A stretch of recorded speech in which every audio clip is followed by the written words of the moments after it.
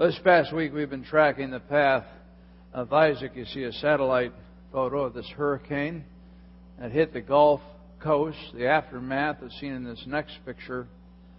Just imagine if one of your homes, that is, was sitting in that shallow lake. How would that make you feel? Or look at this next picture. And imagine that was your home. Totally flooded, furniture destroyed, carpet, possessions, treasures. Look at this picture. Imagine if you're in this boat being evacuated,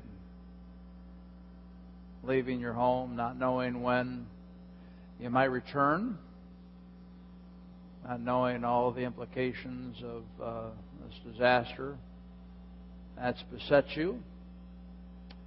Or this picture of victims taking the most important things, their dogs and whatever else they could grab. We see this so often in the news. We forget so easily about the victims and the pain that you're going through. Now, hopefully, the majority of you have never been through flooding of this nature. But all of us have been emotionally flooded by the circumstances in our lives, by people, by health issues that have just overwhelmed us. And that's exactly how we feel. That one house that was almost up to the roof, we feel like, I'm going to drown here. What do we do with that? How do we deal with that pain in our lives? Well, we're going to explore that today as we conclude our series, Cries of the Heart. A series in Psalms for the last 9 weeks. I've really enjoyed teaching my portion of this series.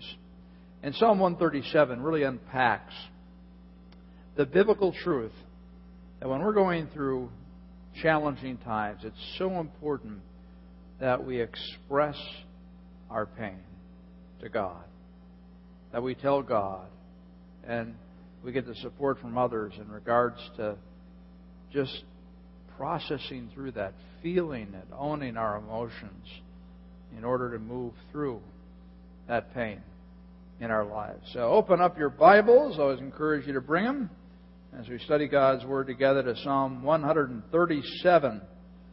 Now, let's take a look at the historical background of this psalm. The Israelites, as we talked about several weeks ago, were constantly rebelling against God. And prophets were sent to the Israelites to say, listen, if you continue on this rebellious track, you will be disciplined. You will be taken off into captivity. Well, they continued on their wayward ways, and eventually this captivity came. Now, before that, the nation of Israel was split in two and became two different countries. To the north, you had Israel itself, and to the south, you had Judah.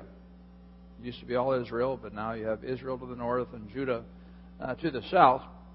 And you see, Samaria was the capital of Israel, on the left side there, a little castle. And Jerusalem was the capital of Judah.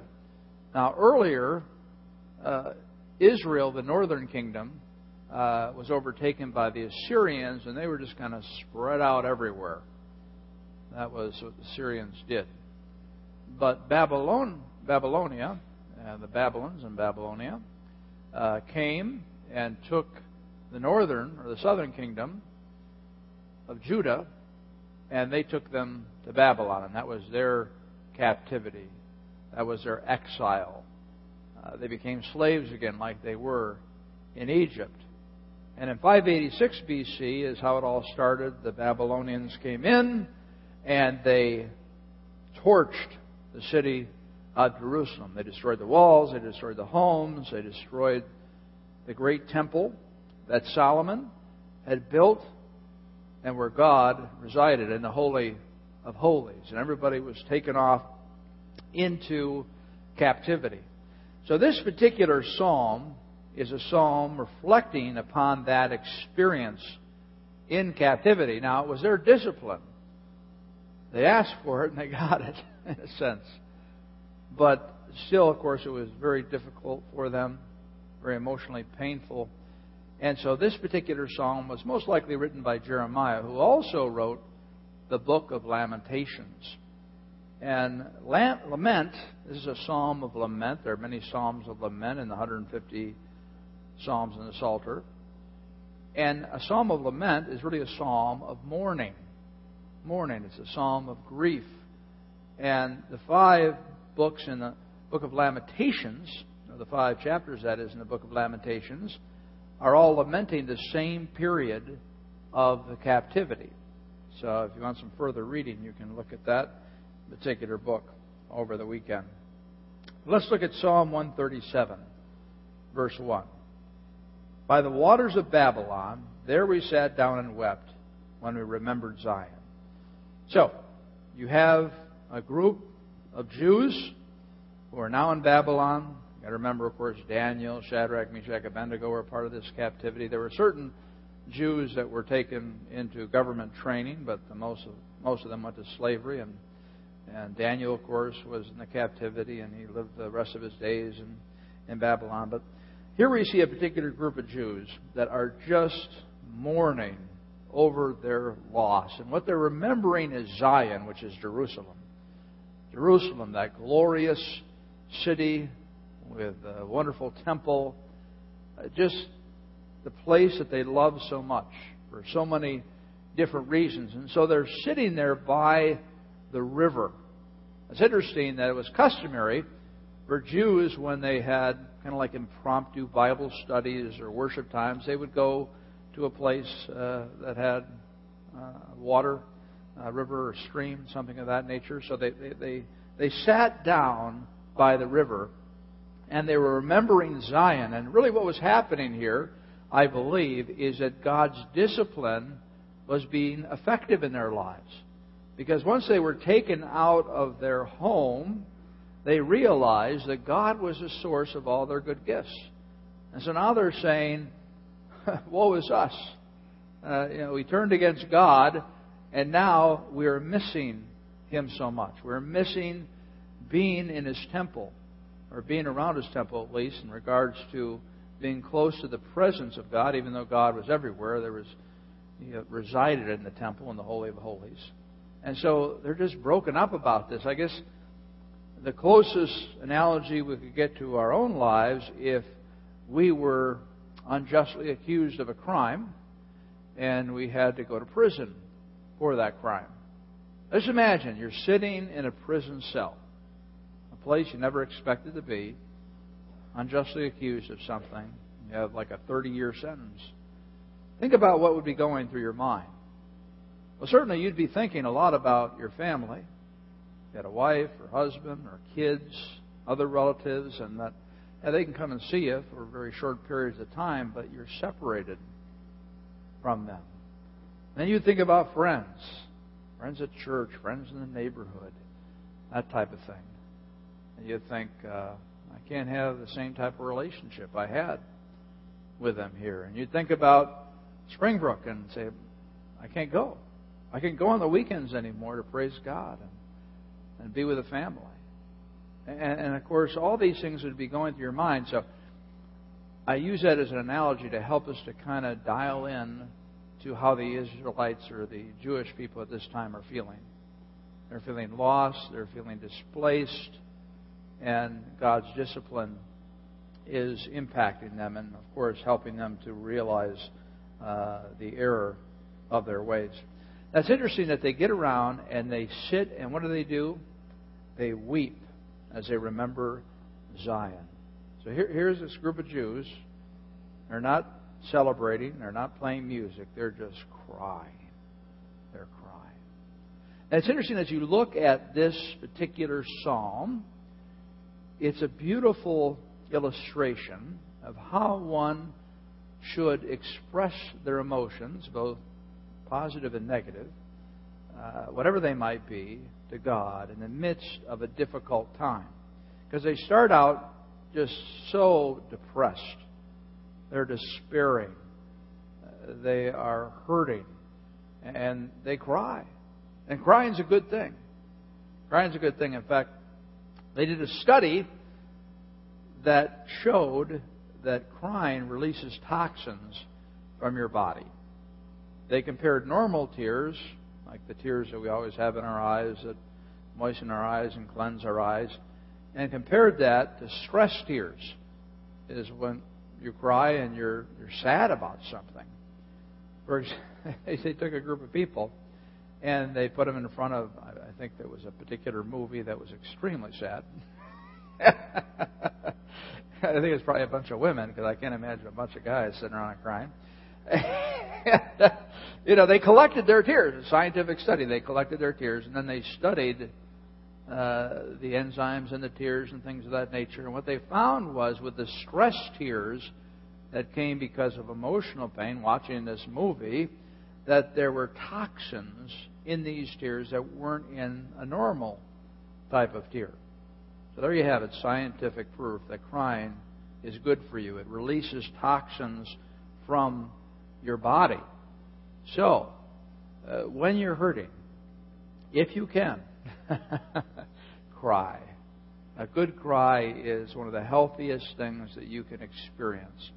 Now, I know men, we struggle with this, but if you can get yourself to cry over what's going on in your life, that's a very good thing. And usually, I know that when I have a good cry, I feel better, because it releases emotional stress. You're so worked up, and really what you need is a good cry.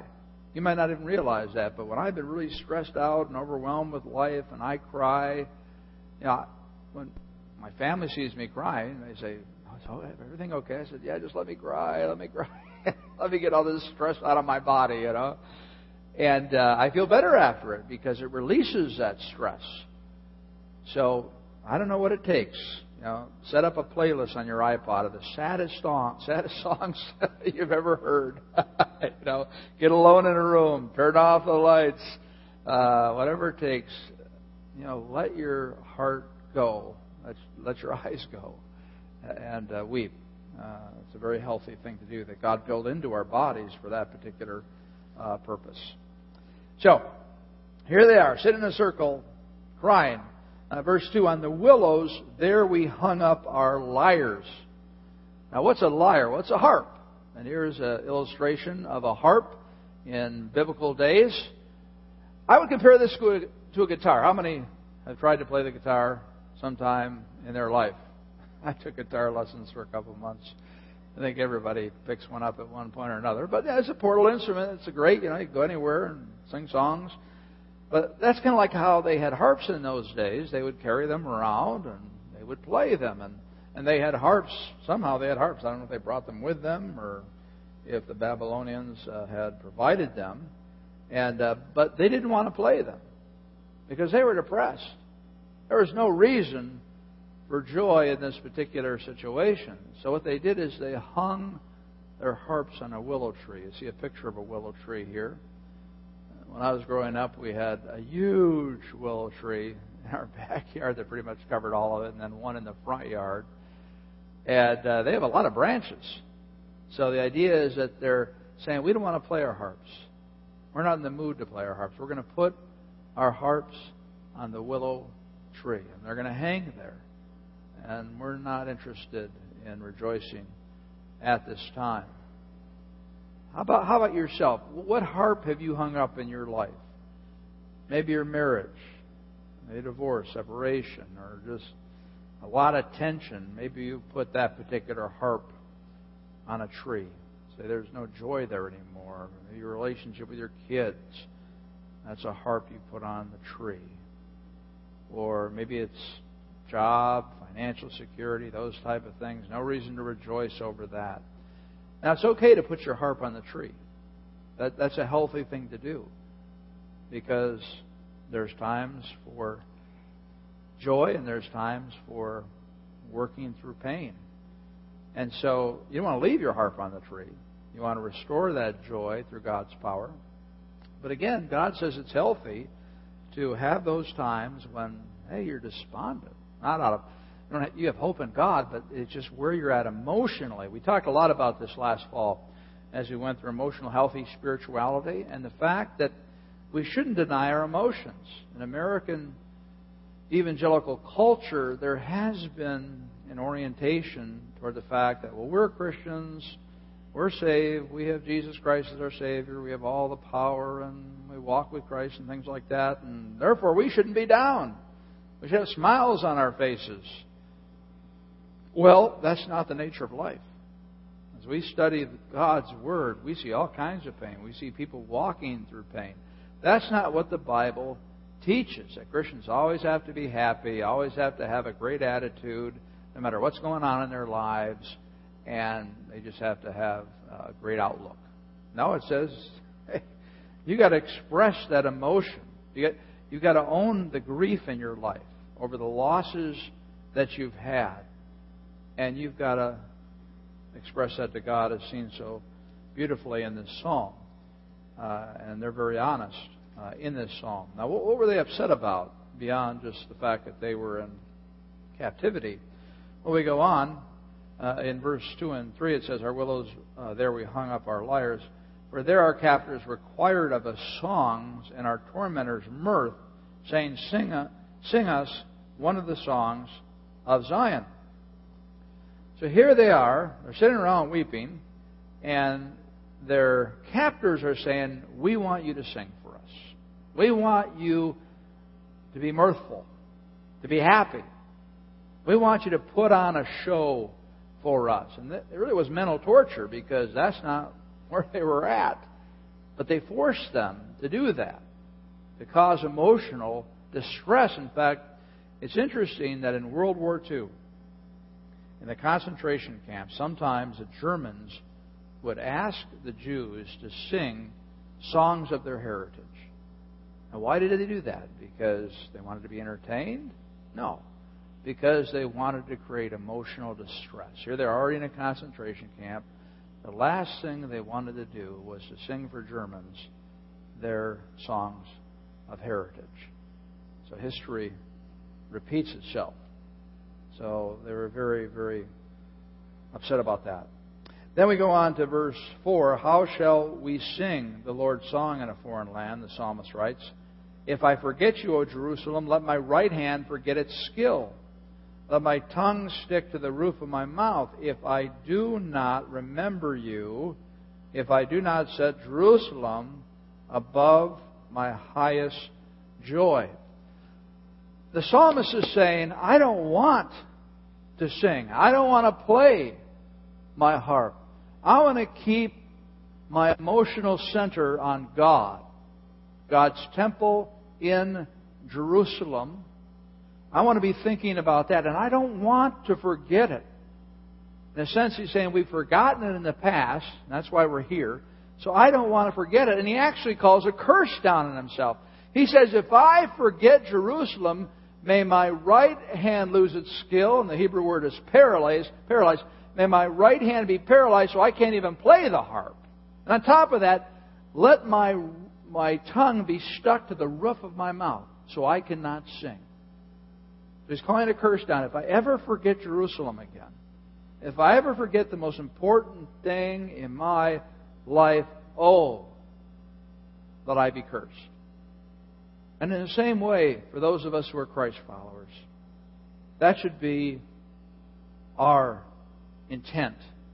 Because so many times we get lost in this world, and the world has so many distractions and so many things that can take our main focus away from our relationship with Jesus Christ and why we're here on this earth. And we go off in wrong directions and follow our sinful desires. And that's why they were being disciplined, because that had happened to them. And so the psalmist is writing, saying, no, we don't want to be tempted to do anything else, to be distracted in any way. We need to have a laser focus on God in the same way that we do. And even in the midst of our pain, as you know, pain is one of the best tools to bring us closer to God. And so as you go through your pain, keep your eyes on Jesus. Focus in on Him, because that's what God desires the most. Well, we continue on in the Psalm, and we look at Psalm 137, verse 7. Now it takes a turn. This is where it turns to an imprecatory psalm. So most of the psalm is imprecatory except for the last couple of verses, like half and half. Now, what's an imprecatory psalm? Well, an imprecatory psalm is when you're wishing evil upon people who have hurt you. And first of all, they talk about the Edomites. Remember, O Lord, against the Edomites, the day of Jerusalem, how they said, lay it bare down to its foundations. Now, what's that all about? Well, if you look at this map here, you'll see on the lower half there the kingdom of Edom in yellow. Remember, you had Abraham and 2 children, Ishmael and Isaac. And Isaac, that's where Christ's descendants came from.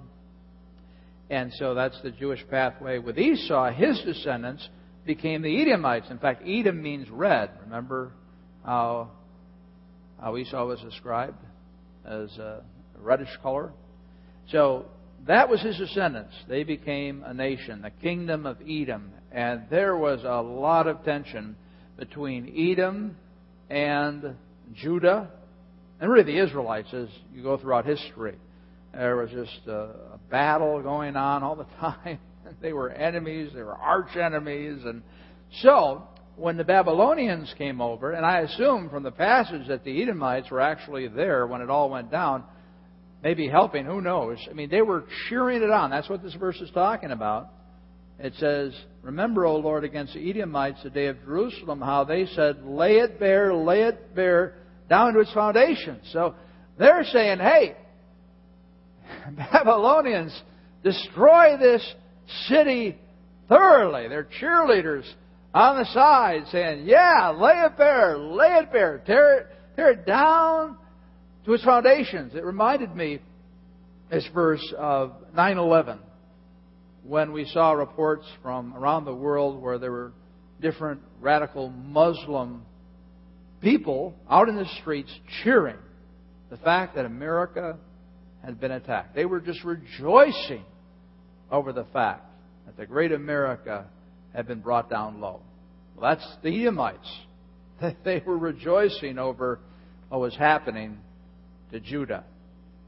So, this is an imprecatory psalm, in a sense, because they're asking for justice. They're saying, God, remember the Edomites. You must discipline them. You must judge them in this situation. You must do something in order to let them know that what they did was wrong, in rejoicing over the fall of Jerusalem and your temple. Then it goes on even further in verse 8. O daughter of Babylon. Now he's turning his attention to how Babylon should be treated. Doomed to be destroyed. Blessed shall he be who repays you with what you have done to us. Remember we talked about the meaning of blessed. That means happy. Happy is the nation that destroys Babylon. They're seeking justice, and even beyond that, they're seeking revenge. Revenge is justice with hate. Revenge is hate. Revenge is sin, that is. So they want Babylon to be destroyed. Then in verse 9, now listen to this very carefully. Blessed shall he be who takes your little ones and dashes them against the rocks. In other versions, it's infants. Blessed shall he be who takes your infants and dashes them against the rocks. Now this is one of the hard sayings of the Old Testament. Because people look at this and say, what? How can that be? Blessed shall be the one who takes infants and throws them against the rocks. Is that in the Bible? People have questioned that. People have tried to minimize it in the past. Augustine, one of our church fathers, said, well, this is talking about sins. Not actually infants, but no, it's talking about infants. Again, some other illustrations of imprecatory psalms. Psalm 10:15. Break the arm of the wicked and evildoer. Call his wickedness to account till you find none. And Psalm 11:6. Let him rain coals on the wicked, fire and sulfur and a scorching wind shall be the portion of their cup. You're not going to find that on a Hallmark greeting card. That's pretty intense, isn't it? So let's go back to verse 9 here. Blessed shall he be who takes your little ones and dashes them against a rock. What are they saying here? Well, what they're saying is when the Babylonians ransacked and destroyed Jerusalem, what they did was they took the Jewish infants and they threw them against the rocks. That's what the Babylonians did. In fact, that was pretty common back in those days in battles. If they'd take over a particular city, whatever, they would many times kill the children because they didn't want those children to grow up to be soldiers.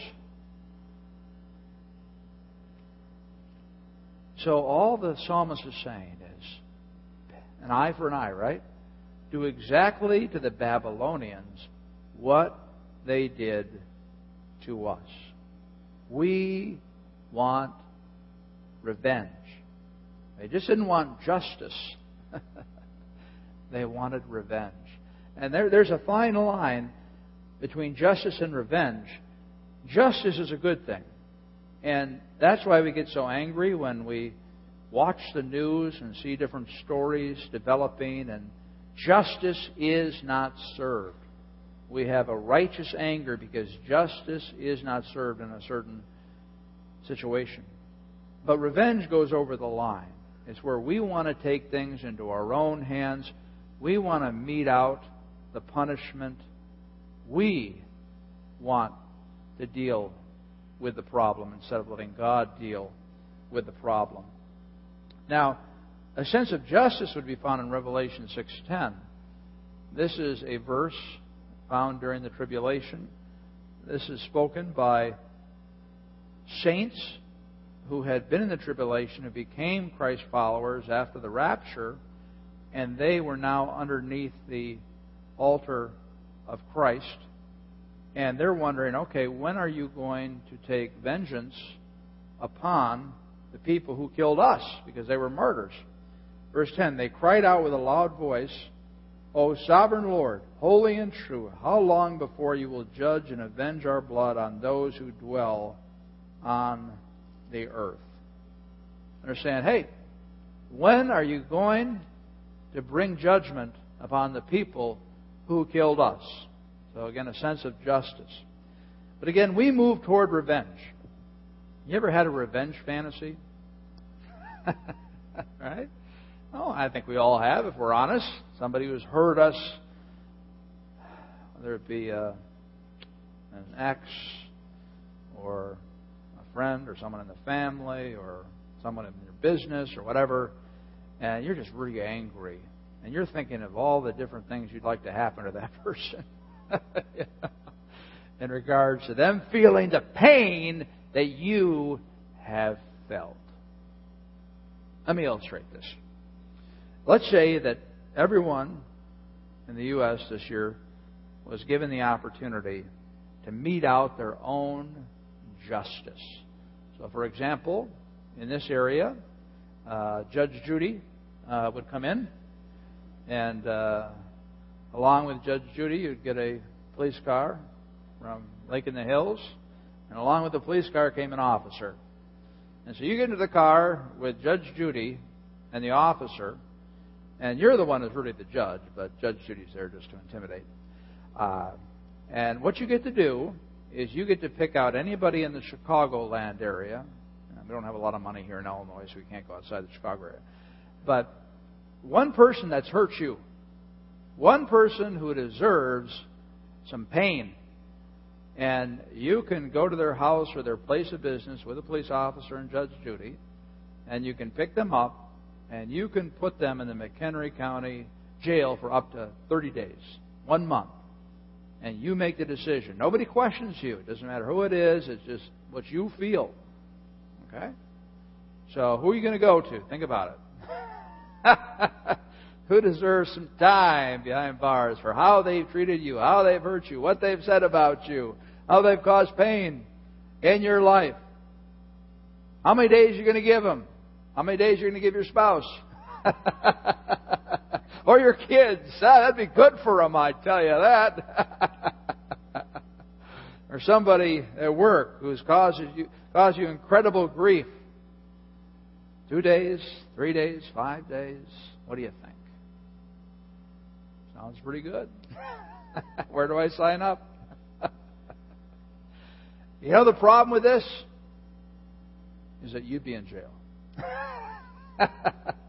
You would be in jail because you've hurt somebody, you've wronged somebody, you've made somebody mad. Maybe it's your spouse who the first day gets in and says, "It's my husband, send him to jail." You know?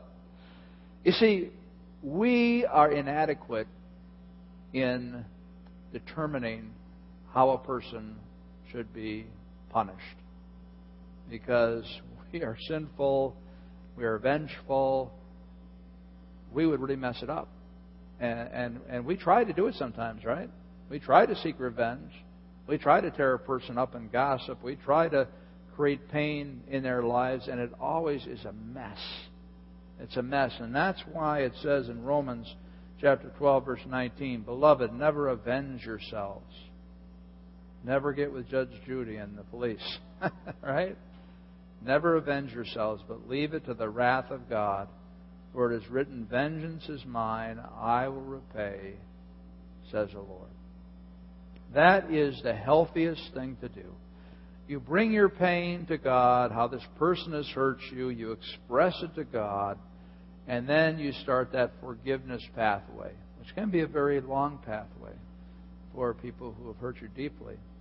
But you forgive them, and you say, "God, I would love to do your work, but I know that I shouldn't. So I give it all to you, and I give this person to you, this group to you, whatever. I give them to you, and I know that in your heavenly wisdom, that you will do what is right. I know that if I took care of it, it would be a mess. And you didn't ask me to do this, but I need to give this person to you." So that's so important to understand. Well, we continue on. We go back to verse 2. "On the willows there we hung our lyres." It talks here about grief, working through pain and grief. And the thing, again, I really want you to take away this morning is that if you have pain in your life, you need to embrace that pain. You need to express that pain. You need to let God minister to you in the midst of that pain in order that you might work through it and come out stronger on the other end.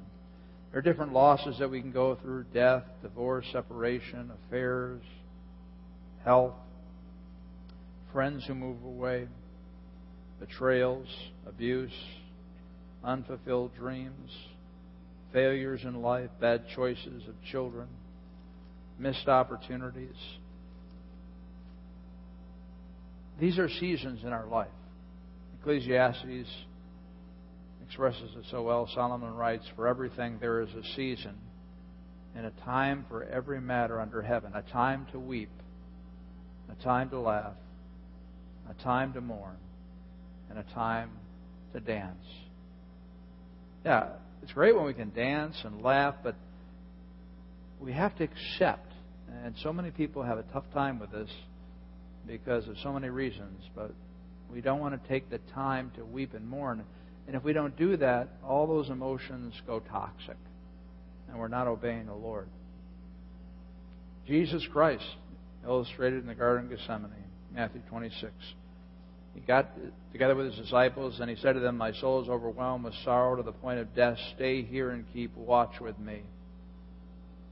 What if someone came up to you and said, "I am so overwhelmed with life. I am so down and depressed that I feel like I'm going to die"?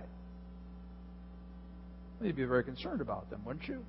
here is the Son of God, God Himself, saying that He was so overwhelmed with His emotions. And He's willing to tell His disciples this. I don't know about you, but if I were Jesus, I'd say, hey, listen, I got to check out here for a while. Keep up my reputation as being the strong man. But no, He just lays it out. He says, oh, I am just overwrought here. Would you please stay with me? And, friends are so valuable, close friends, that you can vent to, that you can let them know about the pain in your life. And Jesus Christ, of course, had His inner circle, James, John, and Peter, and He had His closest friends, and He shared with them, oh, please pray with me. All of you pray with me, because I need your prayers. You need to have those type of relationships, and that's why we encourage small groups. It's not like you walk into a small group, it's magical, everybody starts meeting your needs. It's just another venue in which for you to create a spiritual relationship in terms you can share what's really going on in your heart.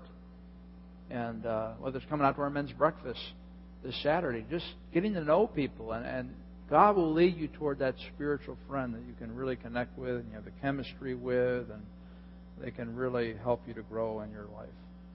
So He shares with His friends. He's honest with His friends. Then Matthew 26:39, going a little further, He fell with His face to the ground and prayed. So here Jesus Christ just lays Himself out prostrate. Just a sign of, I have no strength for this. And He cries out to God. That's what we need to do. If you're in the midst of pain today, you need to continue to cry out to God. But sadly enough, so many of us deny our emotional pain. How do we do this? Well, we do this through denial. It doesn't matter if I was fired or not. Minimizing, it's no big deal. Blaming others, that's a big one. Instead of taking ownership in your role in a problem. Over-spiritualizing. Some of us who have been Christians for a long time know all the right things to say to protect ourselves from other people who might want to help us to identify with our emotions. Rationalizing. I've got a genetic disposition toward rage. Yeah, right. Intellectualizing. Comparing yourself to others. Not really feeling it. Distracting yourself with all types of entertainment and just keep your life running so you don't have to stop and think about what really you're feeling. And medicating is a big one. We all have our medications, don't we? It might be alcohol or drugs, or it might be a certain type of food or a certain type of sweet, or it might be whatever. When we're so stressed out, we just have to have that instead of dealing with what's really going on in our hearts. David's journal, I just would encourage you to read Psalm 142, because this is a beautiful example of just pouring his heart out to God. I'll just read the first portion here. With my voice I cry to the Lord. With my voice I plead for mercy to the Lord. I pour out my complaint before Him. You ever complain to God? It's okay to do, to complain to God. I tell my trouble before Him. When my spirit faints within me. Is your spirit fainting within you today? You've got a burden that just seems way too big, and we need to tell God that. In the path where I walk, they have hidden a trap for me. Is there somebody out there that's trying to bring you down? Well, you need to, again, express that. And I encourage you to read the rest of that psalm. But one thing I want you to try out as another way of growing closer to Christ, identifying your emotions, what's really going on deep in the iceberg, as we talked about, is journaling. And we'll continue to talk about the importance of this, but journaling is an amazing way to get the emotions out of you. Just as tears release toxicity, whenever you're able to verbalize what's going on in your head, whether it be to a friend or in prayer to God or through a journal that you might pray back to God, it releases toxicity in your system. That's the way God created us. We've got to get the emotions out in an appropriate way, or they'll come out in an inappropriate way, or they'll cause physical problems, emotional problems. We've got to express what's going on in our heart. And Dawson Trotman, the founder of the Navigator, said, thoughts disentangle themselves as they move from the lips to the fingertips. So as we write our feelings out, it brings clarity, because most of the time we just go round and round like a gerbil.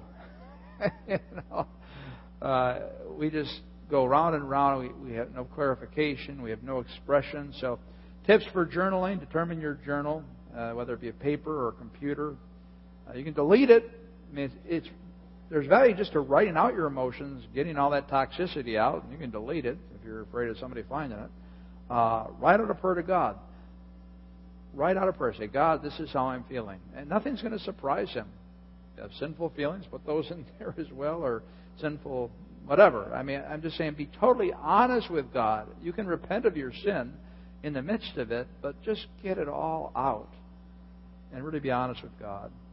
Don't worry about the formatting when you're writing these things down. And seek to do it once a week. I try at least 3 times a week to journal.